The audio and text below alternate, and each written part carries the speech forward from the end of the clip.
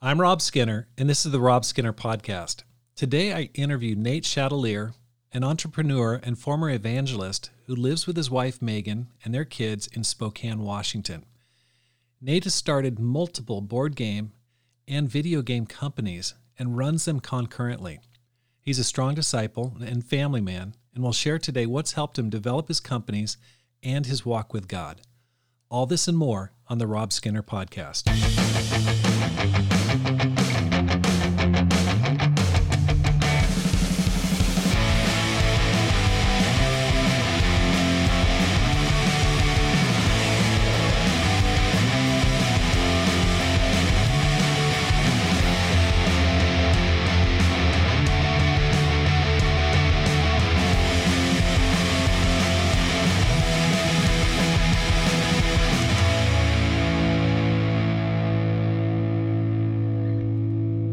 Welcome back to the Rob Skinner Podcast. My goal is to inspire you to live a no-regrets life, make this life count, and multiply disciples, leaders, and churches. I started this podcast at the beginning of the COVID pandemic in an effort to inspire people to multiply disciples, leaders, and churches. I wanted to learn from others and share what I've learned over the years. God has enabled me and my wife Pam to plant churches in Portland, Oregon, Anchorage, Alaska, Ashland, Oregon, Tucson, Arizona, and most recently in Flagstaff, Arizona. My dream is to plant at least 5 more churches by the year 2030. Our first planting is in Sahuarita and Green Valley, Arizona. Sahuarita is one of the fastest growing cities in Arizona, and we hope to plant that church in the fall of 2023. Your tax-deductible gift will help get that church off the ground. Please give today at TucsonChurchOfChrist.org. Look for the Donate tab, and then choose the General Fund when giving. Thank you. Nate, welcome to the program. So glad to be here. Sorry I was so difficult to nail down, Rob. Well, you've got a few things going on in your life. You gave me a list. Gave me a list about 7 things that are happening all at once in your life. I'm just thankful that you made the time. I shared this before the program, but we knew each other back in, when I was in the Northwest up in Oregon and Washington. And I just remember you just being just a bundle of energy, just always doing stuff. And I'm really, really happy that you can make the time because your path is so interesting and singular. I don't know many people who are doing what you're doing. So let's get right into it here. And let me ask you this question. How'd you become a Christian? Growing up, my dad led these Bible discussion things at our house. And to be honest, it turned me away from God because I felt like what he was teaching in our house was not what he was living. And the hypocrisy just made me feel like this is not real. This is fake. And then unfortunately, my parents ended up both committing affairs on each other. My mom ended up attempting suicide, and she was in a mental institute for a while. And all of this really pushed me away from God. I thought, I don't want to have anything to do with him. And that didn't really change until I was about 16 and a cute girl invited me to youth group. And I said, okay, I'll go. But while I was there, I started to realize, maybe the problem wasn't God. It was my dad and my home. And so that started to open my heart up to it. And then I thought, I started giving myself more and more to God. Unfortunately, I couldn't stop living a sinful life myself. And so I think the more I did that, the more I thought I'm going to be just like him. And I don't want to. And so I ended up leaving and thought this is not for me because I'm incapable, not because I didn't believe at that point. I just thought I'm incapable of doing this. And then a couple years later, I met Craig Welbrock in Bellevue College, and he had this table and he said, hey, come on out to this, retreat that they were having for the campus. And so I was scared. I was actually quite scared. But I went up and I said, I want to go. And we exchanged phone numbers, and then he kept calling me, and I kept living a sinful life, and I felt too ashamed. I thought, who am I kidding? I can't do this. So I didn't return his calls afterwards. And then 3 months later, Jen Anderson, it was Jen Bruner at the time, happened to be in a class with me, a botany class, and we found out we went to the same high school. We had like pictures in our yearbook together. We were on the track team together, all this stuff, but somehow never knew each other, which is just crazy. But we're sitting right here, and she's telling me about going to this church and studying the Bible and all this stuff. And she said, you should come out, sometime to this Bible talk.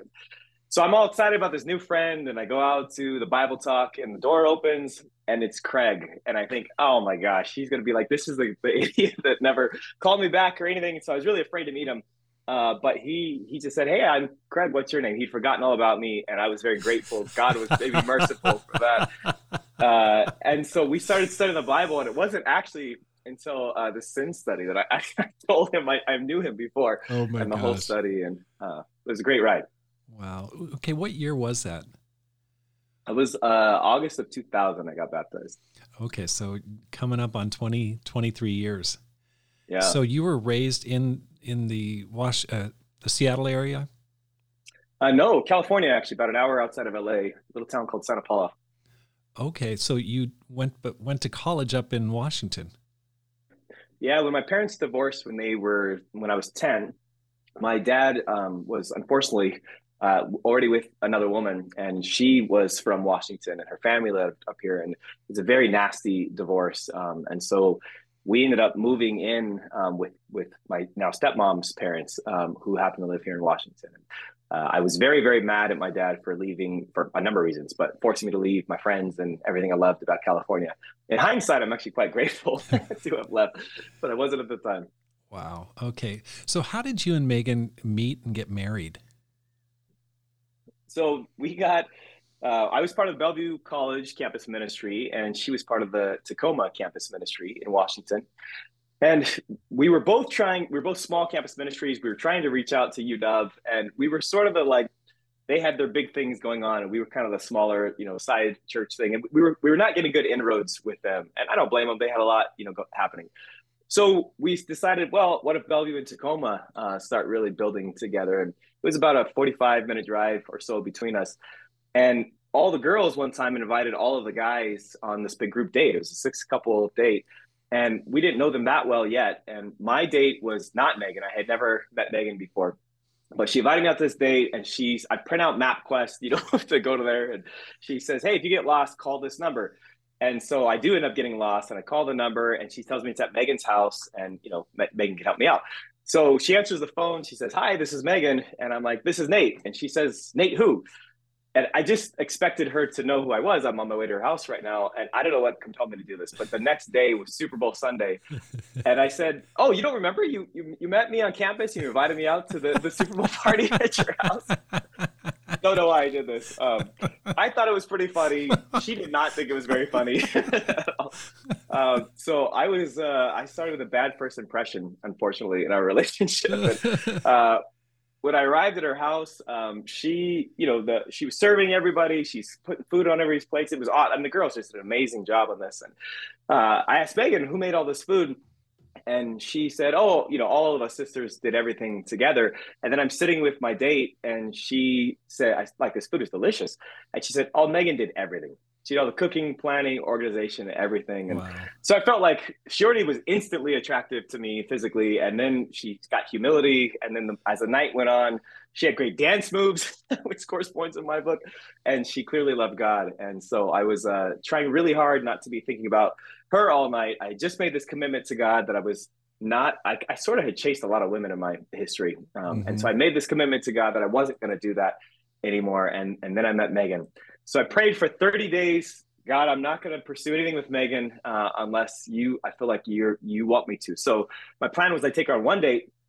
If she asked me out on a return date in 30 days, then I would feel like God was opening the door. If she did not, that was it. And I wasn't going to try and connive or scheme or anything else. And we hardly saw each other, living as far apart. And on day 28, I was having a prayer that morning. And I get this phone call after church as I'm putting away the tech equipment, and it's from Megan, and my heart's like pounding. I'm so excited. And I answer the phone, and I try to act really suave, oh, hi, Megan. How's it going? She not only invites me on a date, but invites me to her formal homecoming dance at her college. And I felt like this was my green light. There's a lot more hurdles she maybe jumped through, but here we are today. What an awesome story. I love stories like that. It's fantastic. So what year did you guys get married? We came in the mission team to Spokane in 2002. We got married in 2003. 2000. Oh, so you were on the mission team to Spokane. We were, yeah. Okay. Boy, we got a lot going on here. Okay. Do you mind if I ask how old you are? 41. You're 41. Just turned. So 41, born in 84? 82. 82, okay. Okay, so if you could just give me just the 30,000 foot overview of your career since you graduated from college, and we're going to dig deeper into what you've done, but just where you've gone to and when, Sure. timelines, that would be helpful. Yeah, so I graduated high school in 2000. I did running start. So I did 2 years of college instead of high school. And so I actually got my associate's degree, and then I got my high school diploma right afterwards. Then I went to Eastern Washington University, go Eags, and I got a degree in computer science and a minor in mathematics there. I spent 2 years distractedly pursuing a degree in theater and dance, actually. And I did it because I had heard at the time UW would give full ride scholarships to male dancers because there were so few of them, maybe for good reason. I ended up changing that. However, I did. This is a whole nother long story I'll spare you from, but I got a full ride to go to Eastern by becoming the mascot out there. And so that was my first entrepreneurship journey, was convincing them to do that. And that theater and dance degree, or well, not degree, but that time did end up paying off. Then I started in the casino industry, digital casino industry. So I was making electronic poker tables for a while. I didn't like that industry for a variety of reasons, although I spent maybe more than I should have, 5 years there. Then I went to a company called 7-2, and for 7 years I made kids games for Disney, Nickelodeon, and Pixar video games. And then I started my mini businesses. Okay, so that leads us right up to where you're at now. Now, at one time, you were a self-supporting evangelist. Okay, how did that come about? Tell me about the path to becoming an evangelist. Yeah, when we came on the mission team, Mark and Annie McCune were leading it, and they did a phenomenal job. I mean, they really did an amazing job. They were here for, I don't know, maybe 5 years or so, and then they left, and Jermaine and Stephanie Peacock joined, and they were here for maybe 5 years. And then they, at our 10-year anniversary, I was appointed an evangelist, and they ended up, unfortunately, leaving Spokane very shortly after that, semi-abruptly. There were some things happening with their kids and their family, and they felt like they needed a bigger church than we were to support them. And so they moved to California. And that sort of, because it was kind of abrupt, it led us in a little bit of a lurch, trying to find somebody to replace them. And so I just said, I'll lead the church, in the interim. And so I led it for a year, and yeah, that's how it all came about. Okay, so you led Spokane for a year from 2013 to 2014. Is that what we're talking? I think maybe 2012 to 2013, I think. Okay, while you're getting all these companies started. Is that right? Well, I hadn't yet started my companies. I was still working full-time as a software engineer, and I had I think 3-year-old and 1-year-old at the time, but I hadn't yet started my companies. Oh my gosh, so you were busy. Okay, it's a very busy time of life. Yeah. Now, do you still consider yourself an evangelist now, or what's happened since that time? Yeah, that word's really interesting. I mean, I've done a lot of study on it since then, and I feel like there's some ambiguity on exactly what that word means, frankly. But I feel so. Am I a full-time evangelist? No, I am not. Do I feel like I have the heart of an evangelist and I want to work full-time ministry always, everywhere I go? Absolutely, I do. That's awesome. Okay. So you made a transition from paid employment into startups full-time. I did. You're no longer a salaried worker. You're an entrepreneur. This is super interesting to me. And there's a part of me in church planting and that's very entrepreneurial. It's one thing I really love about it. Even I shared about this when we planted the church in Ashland, Oregon, and I sold real estate. Really loved it. There's just starting something new is so refreshing and challenging. It is, yeah. But why'd you make that transition? Why'd you go from being a W-2 worker to starting your own companies? So this was 6 years ago, I got laid off. And it was the second time in my life I had gotten laid off. And I loved being at this company. And I am a game designer and software engineer by trade. And so there's 3 companies that do that in Spokane. Both of them had closed their doors on games. And the third company had cyclical layoffs and they weren't hiring. So our options were either to move our whole family or for me to start my own gig. And I had been sort of thinking about this for a long time, but the truth is I didn't have the courage to do it. And it was scary, especially having a family. And so when I got laid off, I told my wife, Megan, we love, love, love Spokane. I mean, really love it. And we did not want to go. So I said, well, here's our options. I can spend all of our life savings. We have 6 months of income saved up. So I had some runway. We'd worked very hard on that. And I could go through all of it and try and make a business work. And if it works, we get to stay in Spokane. And if it doesn't work, we relocate. And I know I can get a job easily in a bigger city, but we did not want to leave. So that's what happened. To hedge our bets, I ended up starting 2 companies at the same time. And I thought, I'm going to work 40 hours in both of them for 6 months. And that way, if one of them works, then we get to stay. But the thought of blowing all 6 months of our life savings and then having nothing to show for it at the end was just terrifying to me. So I told Megan, pretend I'm, on a military, like I'm gone for 6 months. You're not going to see me while I try to do this. And my amazing sporting wife agreed. And that's how it started. Wow. You started 2 companies at once, devoting 40 hours to each one of them. So you're working 80 plus hours, probably more than that, to a combination of both. Okay. Can you talk about what businesses those were? Yeah, so one of them was a board game. It was called Dice Throne. And how that came to be, actually, when we had the layoffs, it was me and another brother, Manny Tremblay, who I had helped get the job at 7-2. And we were part of the layoffs together. There were 18 people in total laid off.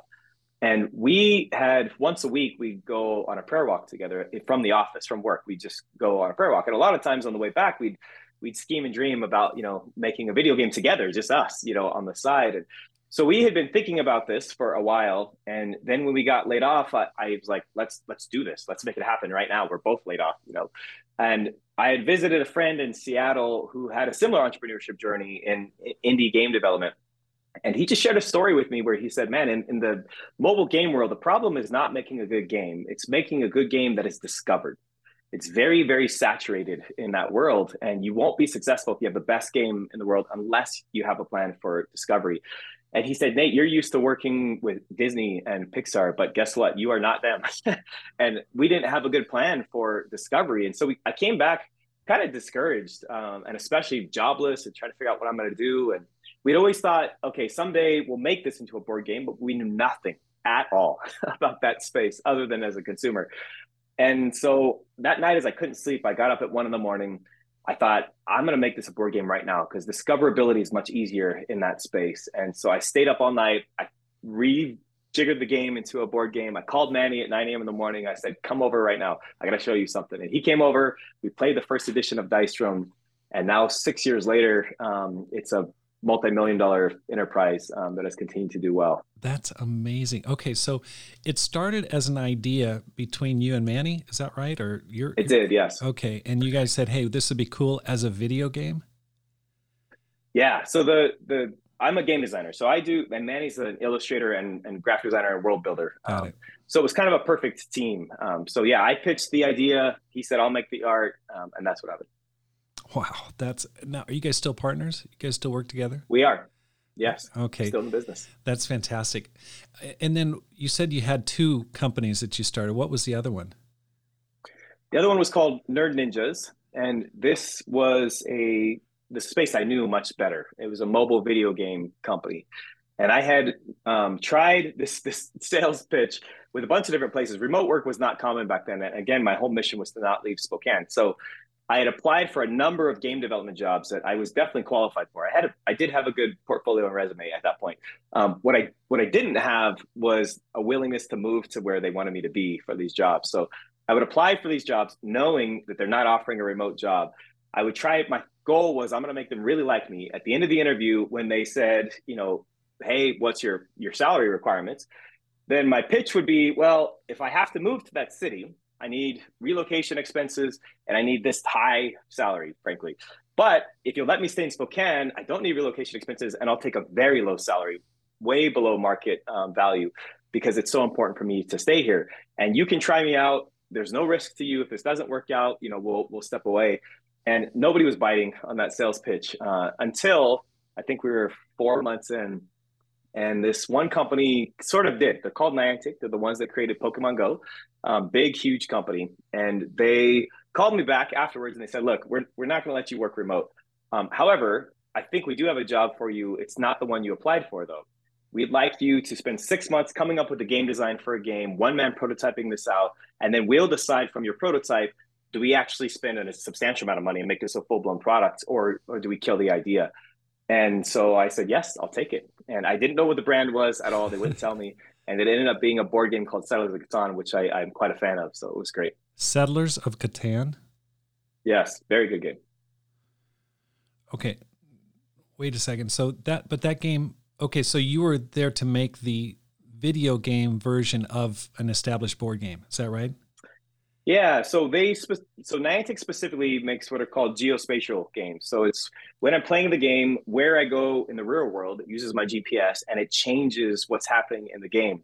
So this board game, Catan, which is a very popular board game, the concept was, what if instead of playing Catan on a kitchen table, we wrap the board around planet Earth, literally. And where I go around the Earth is a different part of the board game. And the games are seasonality. So a single game lasts a month. And you're playing in teams with lots of different people around planet Earth, and you're all trying to score points for your team. And at the end of the month, one of the teams will win.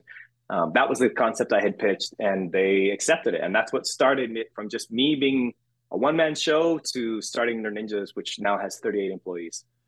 Wow. Okay. That's so cool. So, but you're essentially you're like a contractor for Niantic. You had your own company, but you're essentially like selling them a product from your own company. That's exactly how it all started. And I thought that business would sort of always be me offering game development services to other companies. I never actually quite had the dream at that point that it would become what it is today, that it's not just me. It's a full-blown studio and still doing the same thing, offering our services to many other companies. Okay, so let's talk a little bit about how that's expanded. I know you have many more companies as well. Can you just give us an overview of the other companies you've started? I know that's a lot of stuff there, but sure. Yeah, we started. So those both started 6.5 years ago. I'm the CEO of both of those. I'm the sole owner of Nerd Ninjas. I'm one of 3 partners now in Dice From. Manny Tremblay's one, and then we brought on a third partner, Gavin Brown. Outside of that, I have another company called Op Digital, which started about 1.5 years ago. That was a venture start with 3 different investors. And the goal was to take a number of different popular board games and bring them into the digital world, not in a geo way, but just in a digital way. So I'm the CEO of that company. However, it's kind of I just finagled over. It's basically a shell company that hires Nerd Ninjas to do all of this work. And so I'm happy with how that's going so far. There's another company called StimMags, and we make these. They're called stimulating magnets, but they're for actually ADHD professionally working adults. And there are these magnets that are really satisfying to play with. And I do it every single day when I'm on calls, and they help me stay focused when my mind is racing on all kinds of other things. So I'm an advisor in that company. I taught a entrepreneurship course at Gonzaga University, and I met one of the students afterwards. And he came up and he was asking me about, I've run many Kickstarters and done quite well in that space. So he was asking me about Kickstarters, and the more we talked, and then he told me what his product was, and I got to touch his first prototype. And I was like, how can I be a part of this? I just absolutely love this product. And so now it's been 1.5 years, and that product is doing well. And then lastly, I started a company that is more for my soul, I think. I live on a lake now in this rural town of Medical Lake. And I'm such a go person. I didn't realize how much the water calms my soul down in a very healthy way. I absolutely love it. I just find God in the water. And I love wakeboarding and wake surfing. I didn't know this either, but I discovered that I do. So I started a company called Silver Lake School of Wake. And it will open its doors this summer. And I'll teach people twice a week how to wakeboard and wake surf. I'm going to hire my son. He's going to help me out in this little business. And I hope it's a great way to meet people too. I've already been sharing my faith with a lot of people on the lake. And one guy has been coming to church actually regularly from that. So I hope it hits multiple doors. That's amazing. So how many companies do you count that being? That's 5 companies. Wow. Okay. And just with your spare time, just start a wakeboarding company. That was less about money and more about evangelism and my soul. But yes, that's right. That is awesome. Okay. when you look back at all the different companies that you've started, different things you've done, what are you most proud of? Yeah, good question. I think my employees know that I'm a Christian, and that's not necessarily a popular thing, especially in tech in today's world, always. I definitely don't hide that from them, but I don't want to, neither do I rub it in their face. And I think my goal, what was it? Francis of Assisi, who said, it's no use walking anywhere to preach unless our walking is our preaching. Wow. And that quote just really stuck with me. And I thought, I'm going to share my faith with all of my staff without needing to talk about it. And so the way I run my companies, I'm very, very proud of that. Actually, I have this thing I call Golden Rule Leadership. And the idea was, if I were to work for my dream company, why would it be my dream company? And I wrote a list of 10 things. And I share that with my staff. We do retreats twice a year. I fly all of my staff into Spokane together. We do these really fun weekend retreats. And during the winter retreat every year, we read that list point by point. And I ask, am I doing that? Are we doing that? Is this happening here? And I want this to be a dream company for you. And if it's not, then I want to change something. And so far, it's gone really well. The last retreat we had, it was really cool. I was driving back from a location, and I had one of my employees, and they're allowed to bring their significant others with them. And so they were in the van with me, and we're having a deep conversation. And he starts opening up in unique ways to me. And when we get to our house, he pulls me aside and he says, "Hey, Nate, can you mentor me in life?" He said, "I just see the way you live your life. You run your companies. I see your marriage, and I want what you have. Can you mentor me?" And that was the open door for me to just share my faith and tell my testimony. And so that's what I'm most proud of, is that I can preach without preaching. That's amazing. Okay, I just got a couple add-on questions there that pop up. Did the example of your dad and your mom have anything to do with your desire to set that kind of an example? Yeah, it did. I think I had a really hard childhood, and this feels strange to say it. I would never wish this upon anyone, but in retrospect, I'm very grateful for that, because it made it quite clear to me who I don't want to be and what is important, and how authenticity is very high in my book on the scale of importance. And so, yeah, it had a lot to do with my staff. They know everything that's happened in the company at all times. I don't hide anything from them, even scary stuff, even when we've been on the verge of layoffs, which I've never had to this day, and I care a lot about that. But how I manage that, I feel like, is very Christ-like, and they see it. And a lot of it is driven by seeing what I don't want to be from my childhood. Wow. Do you have a few of the list of the 10 things that are on your golden list that you could share? Sure, yeah. One of them is radical candor. So as I just mentioned, they know everything. People, when I hire some new people, I tell them that in the interview, and they always say, even though you told me that, I'm surprised at how real that is. I tell them everything.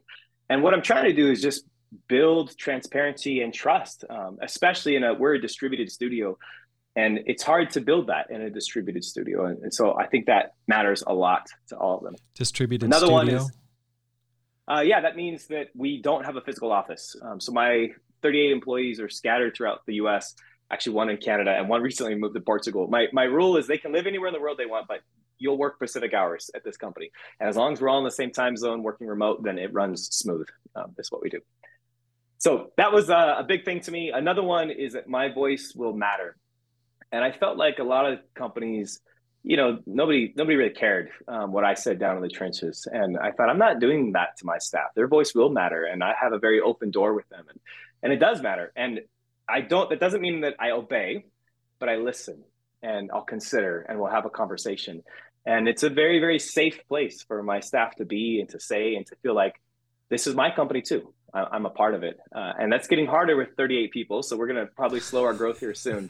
But I will say the last retreat we had, everybody there, well, I don't want to, too many people said, this is the best company I've ever worked for. I absolutely love it. And I'm not taking the credit for that. I'm just trying to be Christ-like, and they're seeing that in the company. Wow. That's amazing. That's fantastic. Okay. So you've got 38 people. So it's kind of like your own church there. You've got your people you take. I always think in church terms, but that's impressive. It. Okay. So what special talent does it take to start your own business? I'm sure that there's people listening up, boy, that'd be really cool. It's so exciting. It sounds so wonderful. What does it take to start your own business? I'd say above all, grit. It's not easy, and it's nice to look at other people who are doing this road and think, I want to do that. That sounds so fun. It's hard at times. It's very, very hard at times. And, I've worked a lot of late night, like last night, I was up till 2 in the morning. And the night before I was up till 2 in the morning. And, we just lost some contracts.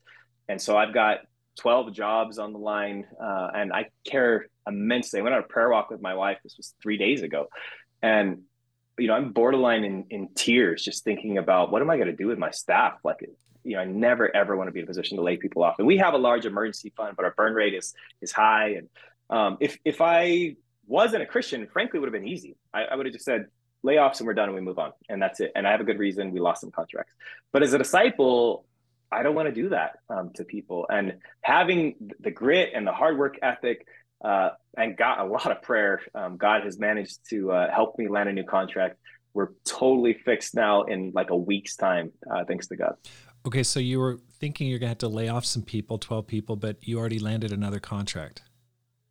We did, and I wasn't planning on laying them off. I was planning on just eating a lot of costs every month while we tried to figure this out. But that's a scary place to be. And so we literally landed a contract. It's been a whirlwind. It was last Friday. I was in San Francisco, chance encounter over dinner with somebody else. And a week later, as of yesterday, I was up Thursday night. I wrote a contract. I shipped it to them. Friday, they agreed. Monday, my whole team starts. Everybody lost their job in 1 week. I feel like that's God moving, making stuff happen like that. That's amazing.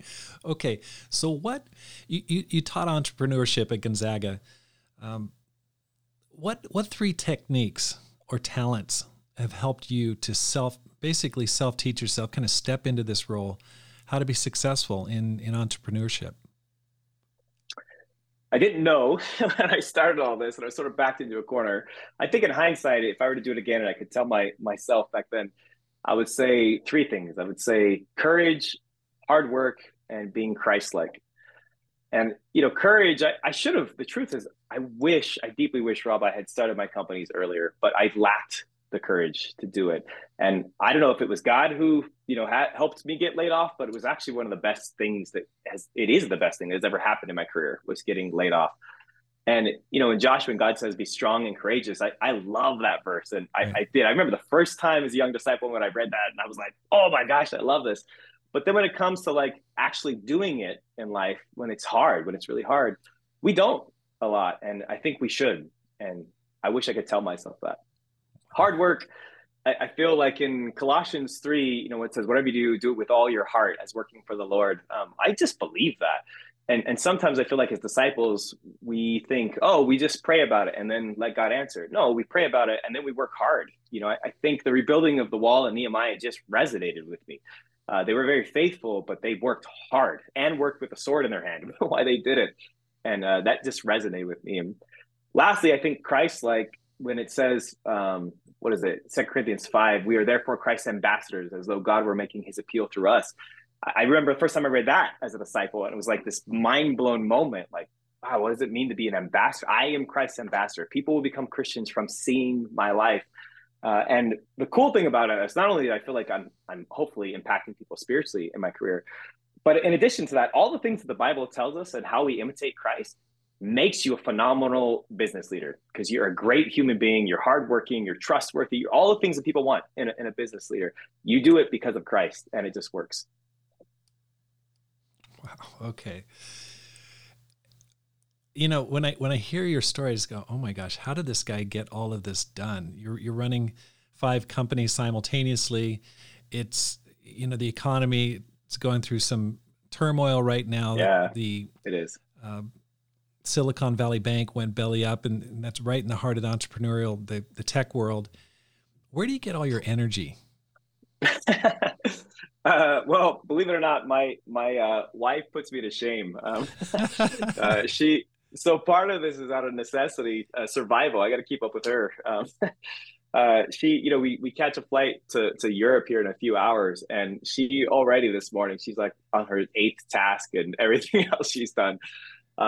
So I don't know, when I married Megan, I just really felt like this is who we will be as a family. And My wife says with our kids, she jokes and she says, "We ain't raising no weenies," so they gotta keep up as well. So I don't actually know, Rob. I feel like we're way more capable as human beings than we actually realize that we are.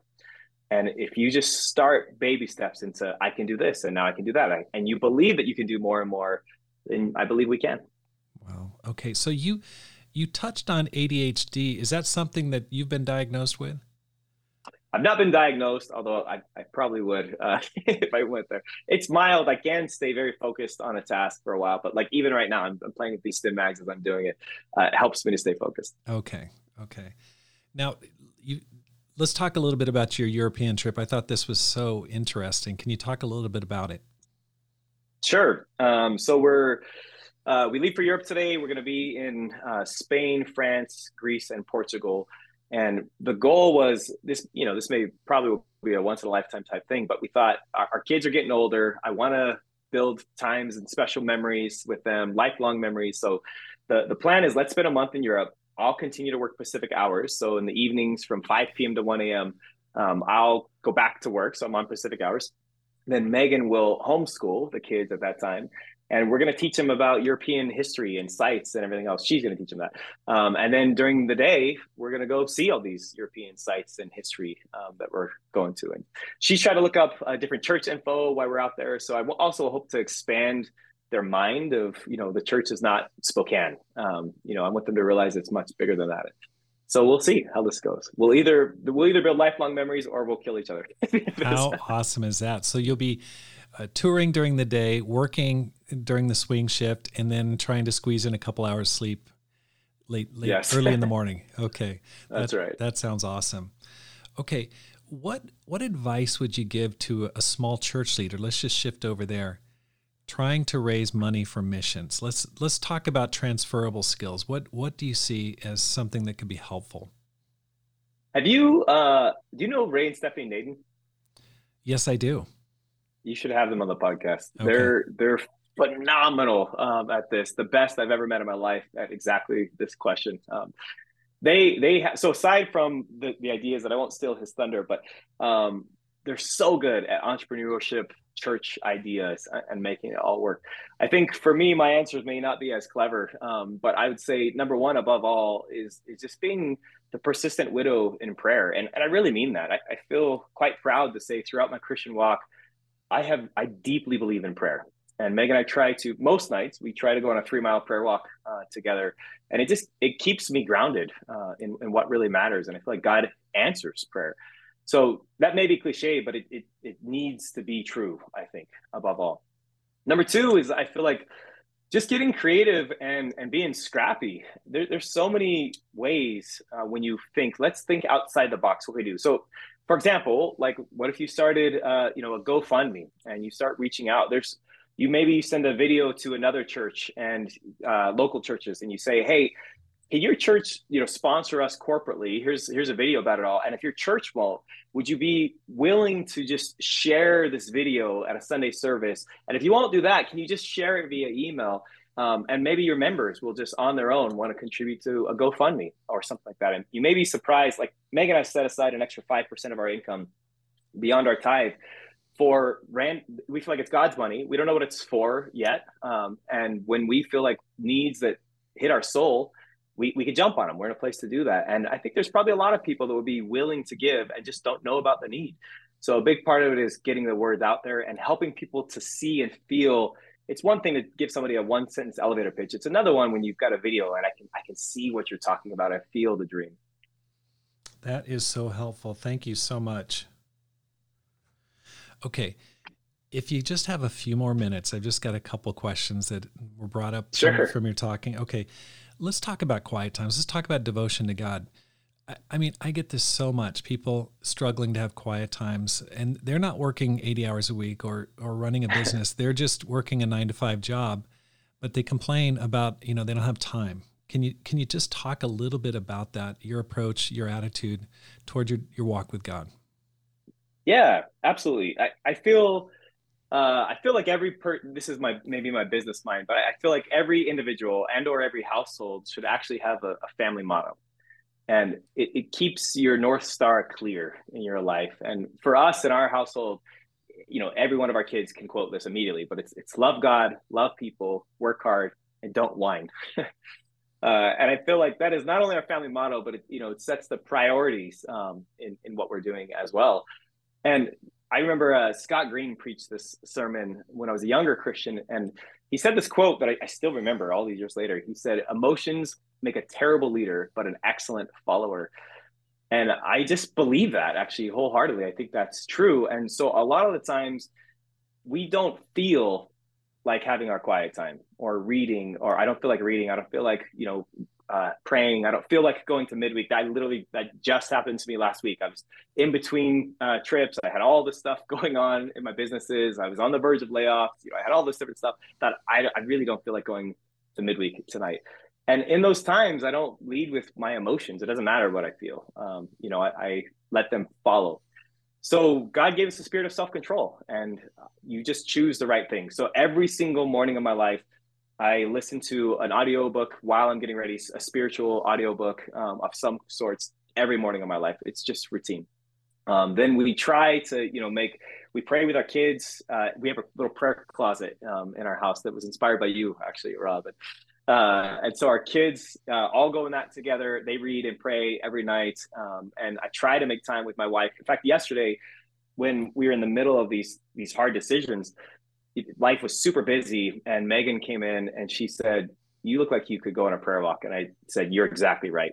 And the truth is, I didn't have the time to do that, right? And I think that's when you just decide you keep the priorities. You go back to the family motto.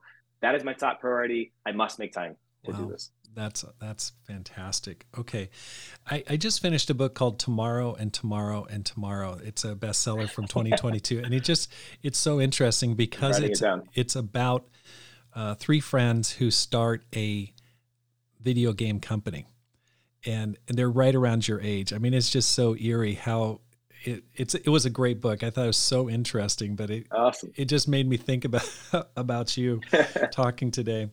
Okay, let's talk a little bit about your faith to not move. I mean, that to me is so interesting that it was kind of like an Abrahamic type, hey, we've just got to wait until something happens. And this is a lot of times where we make decisions based on expediency rather than by faith. Can you talk a little bit about how scary that is? What was going through your mind?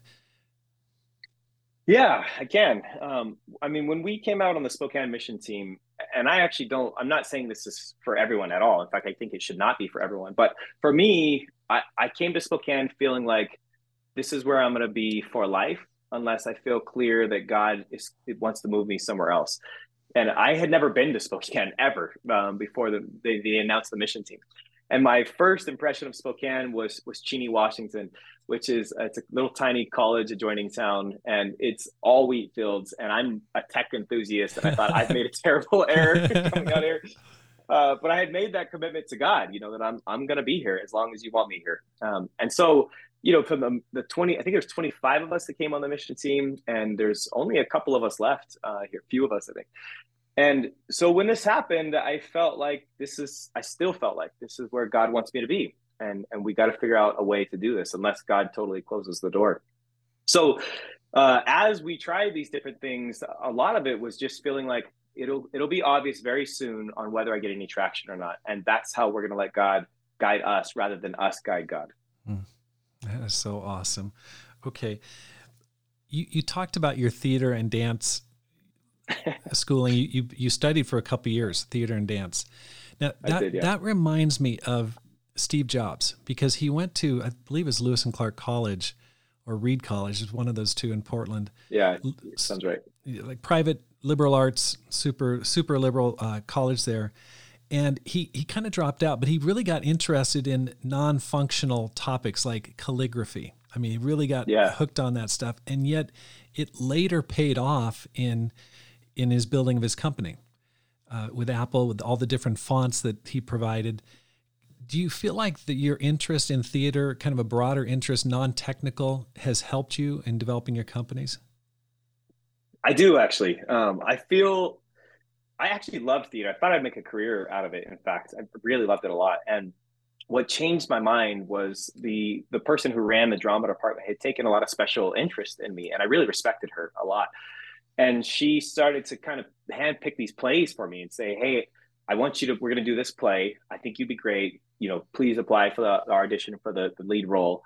And we had sort of been in this, loop of that. And then she gave me this one play, and I go home and I read the play. I'm so excited to do another one, and it was very sensual and lewd, and I couldn't do it. And so I came back to her and I just said, I can't do this in my life. And she's like, "Why not?" And I say, "Because I'm a Christian, and this is not what I would represent on stage."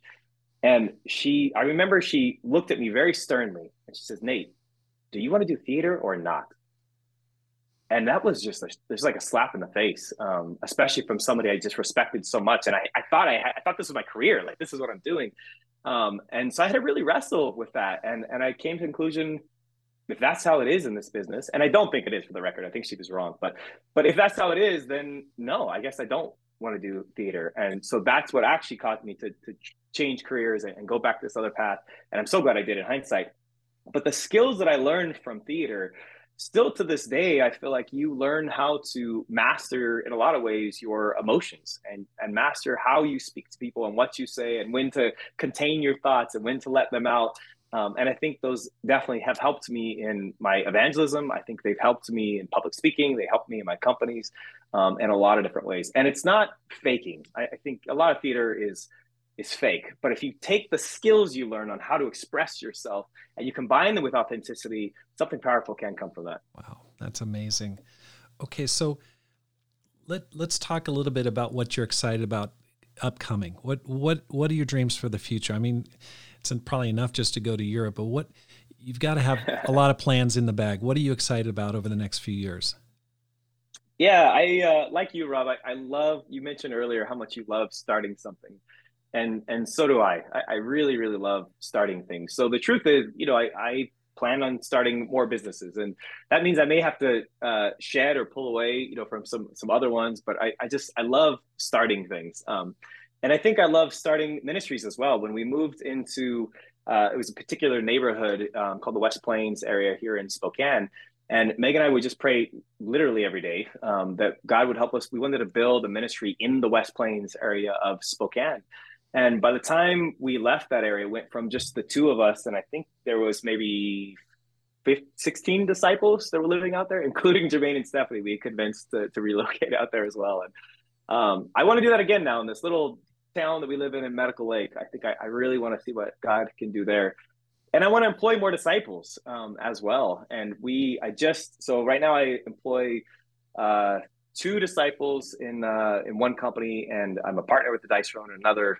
So I got 3 so far. I just hired Josh Vett, and so he's moving to Spokane. He's from Oklahoma, and I really want to help disciples to see that you can be in business and you can still be a disciple, and we can share our faith with our actions and not our words.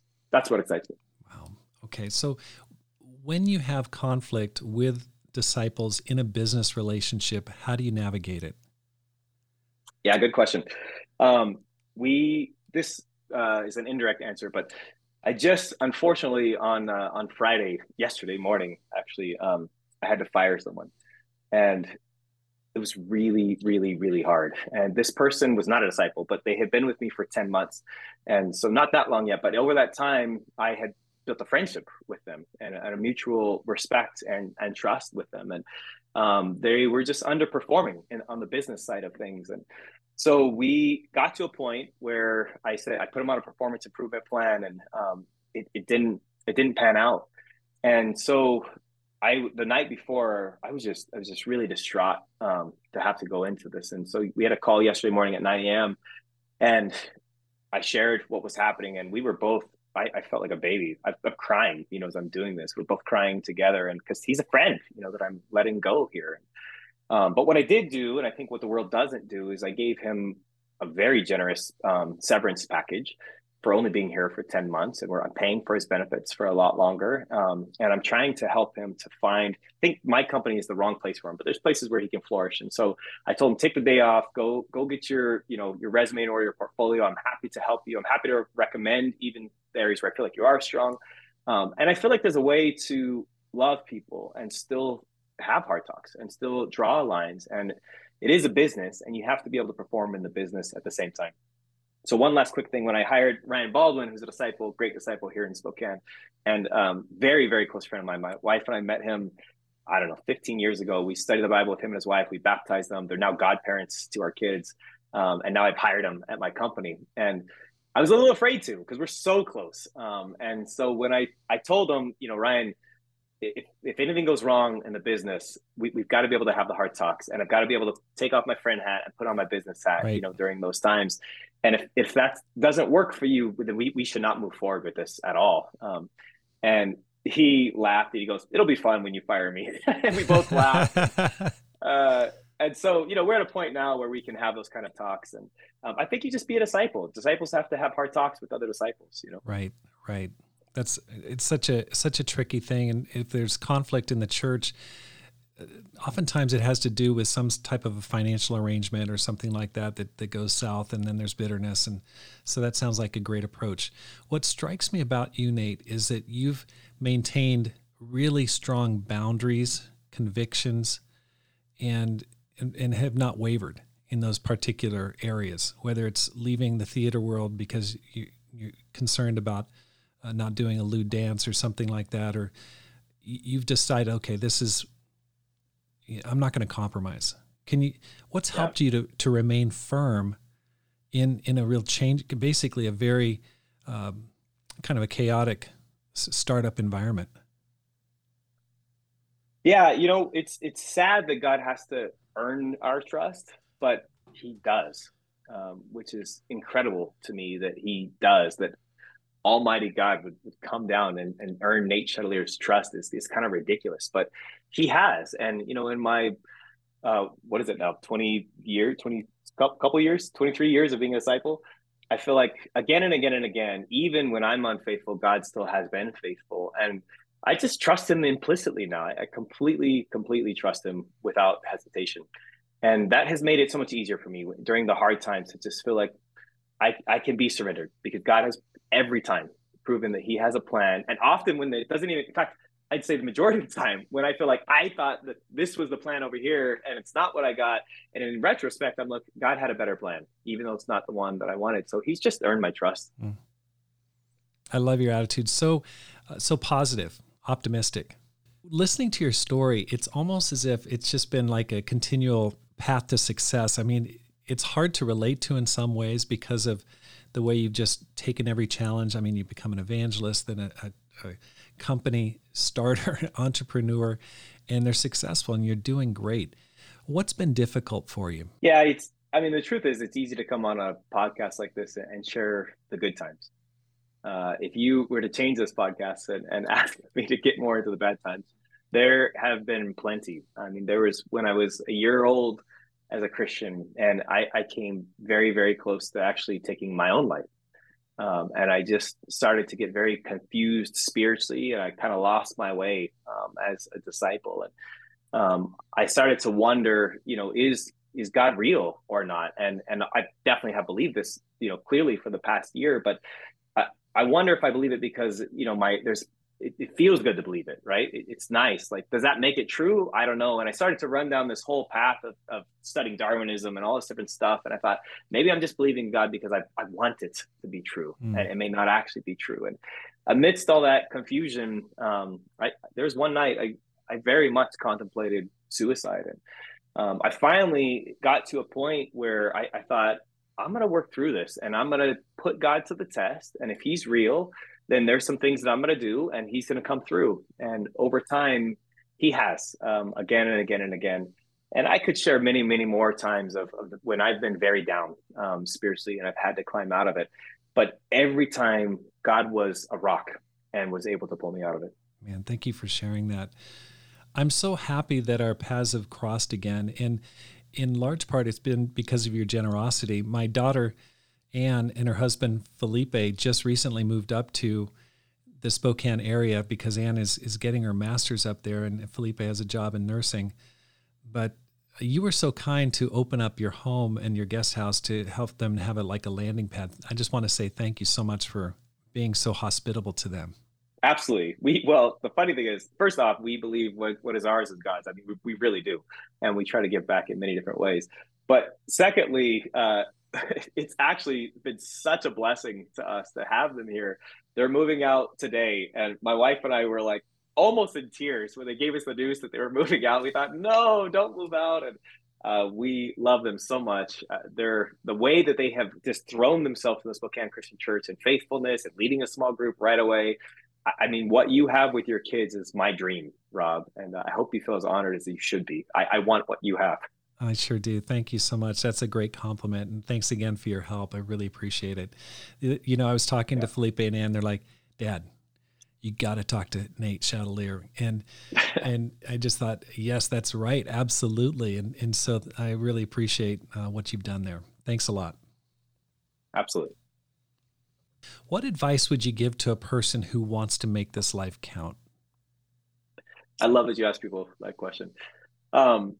You know, I mentioned Josh Vett, whom I recently hired from Tulsa, and he came up and visited. He's joining Dice from, and he shared. I don't know his parents, but they've been in ministry apparently for a very long time. And he said this quote that it really stuck with me. He said his dad and mom, they just left the States and they joined the Revive Eastern Europe missions field. And, you know, I don't know how old they are, but they're, I'm sure, somewhat along in years in ministry and everything else. And this quote from his dad was, I don't want to keep telling 30-year-old Christian stories. And I just loved that. And I think it's easy for me to look back on the past and the things I've done for God that I'm very proud of and to feel like I've checked the box.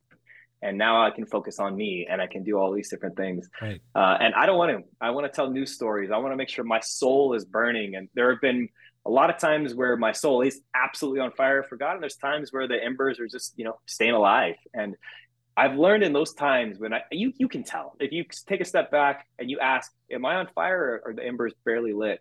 And when the embers are barely lit, you got to make a change. You got to do something different and figure out what that'll be and take a faithful dream to build some new stories for God. That is fantastic. Nate, thank you so much for your time. Thank you for making the time to talk to me.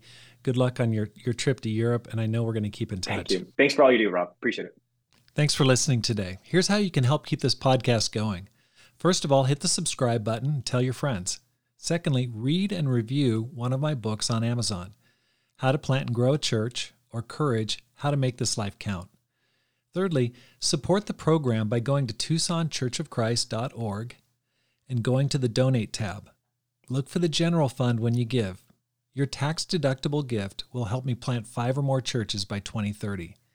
Because my goal is to inspire you to make this life count, live a no-regrets life, and multiply disciples, leaders, and churches. Have a great day, and make this life count.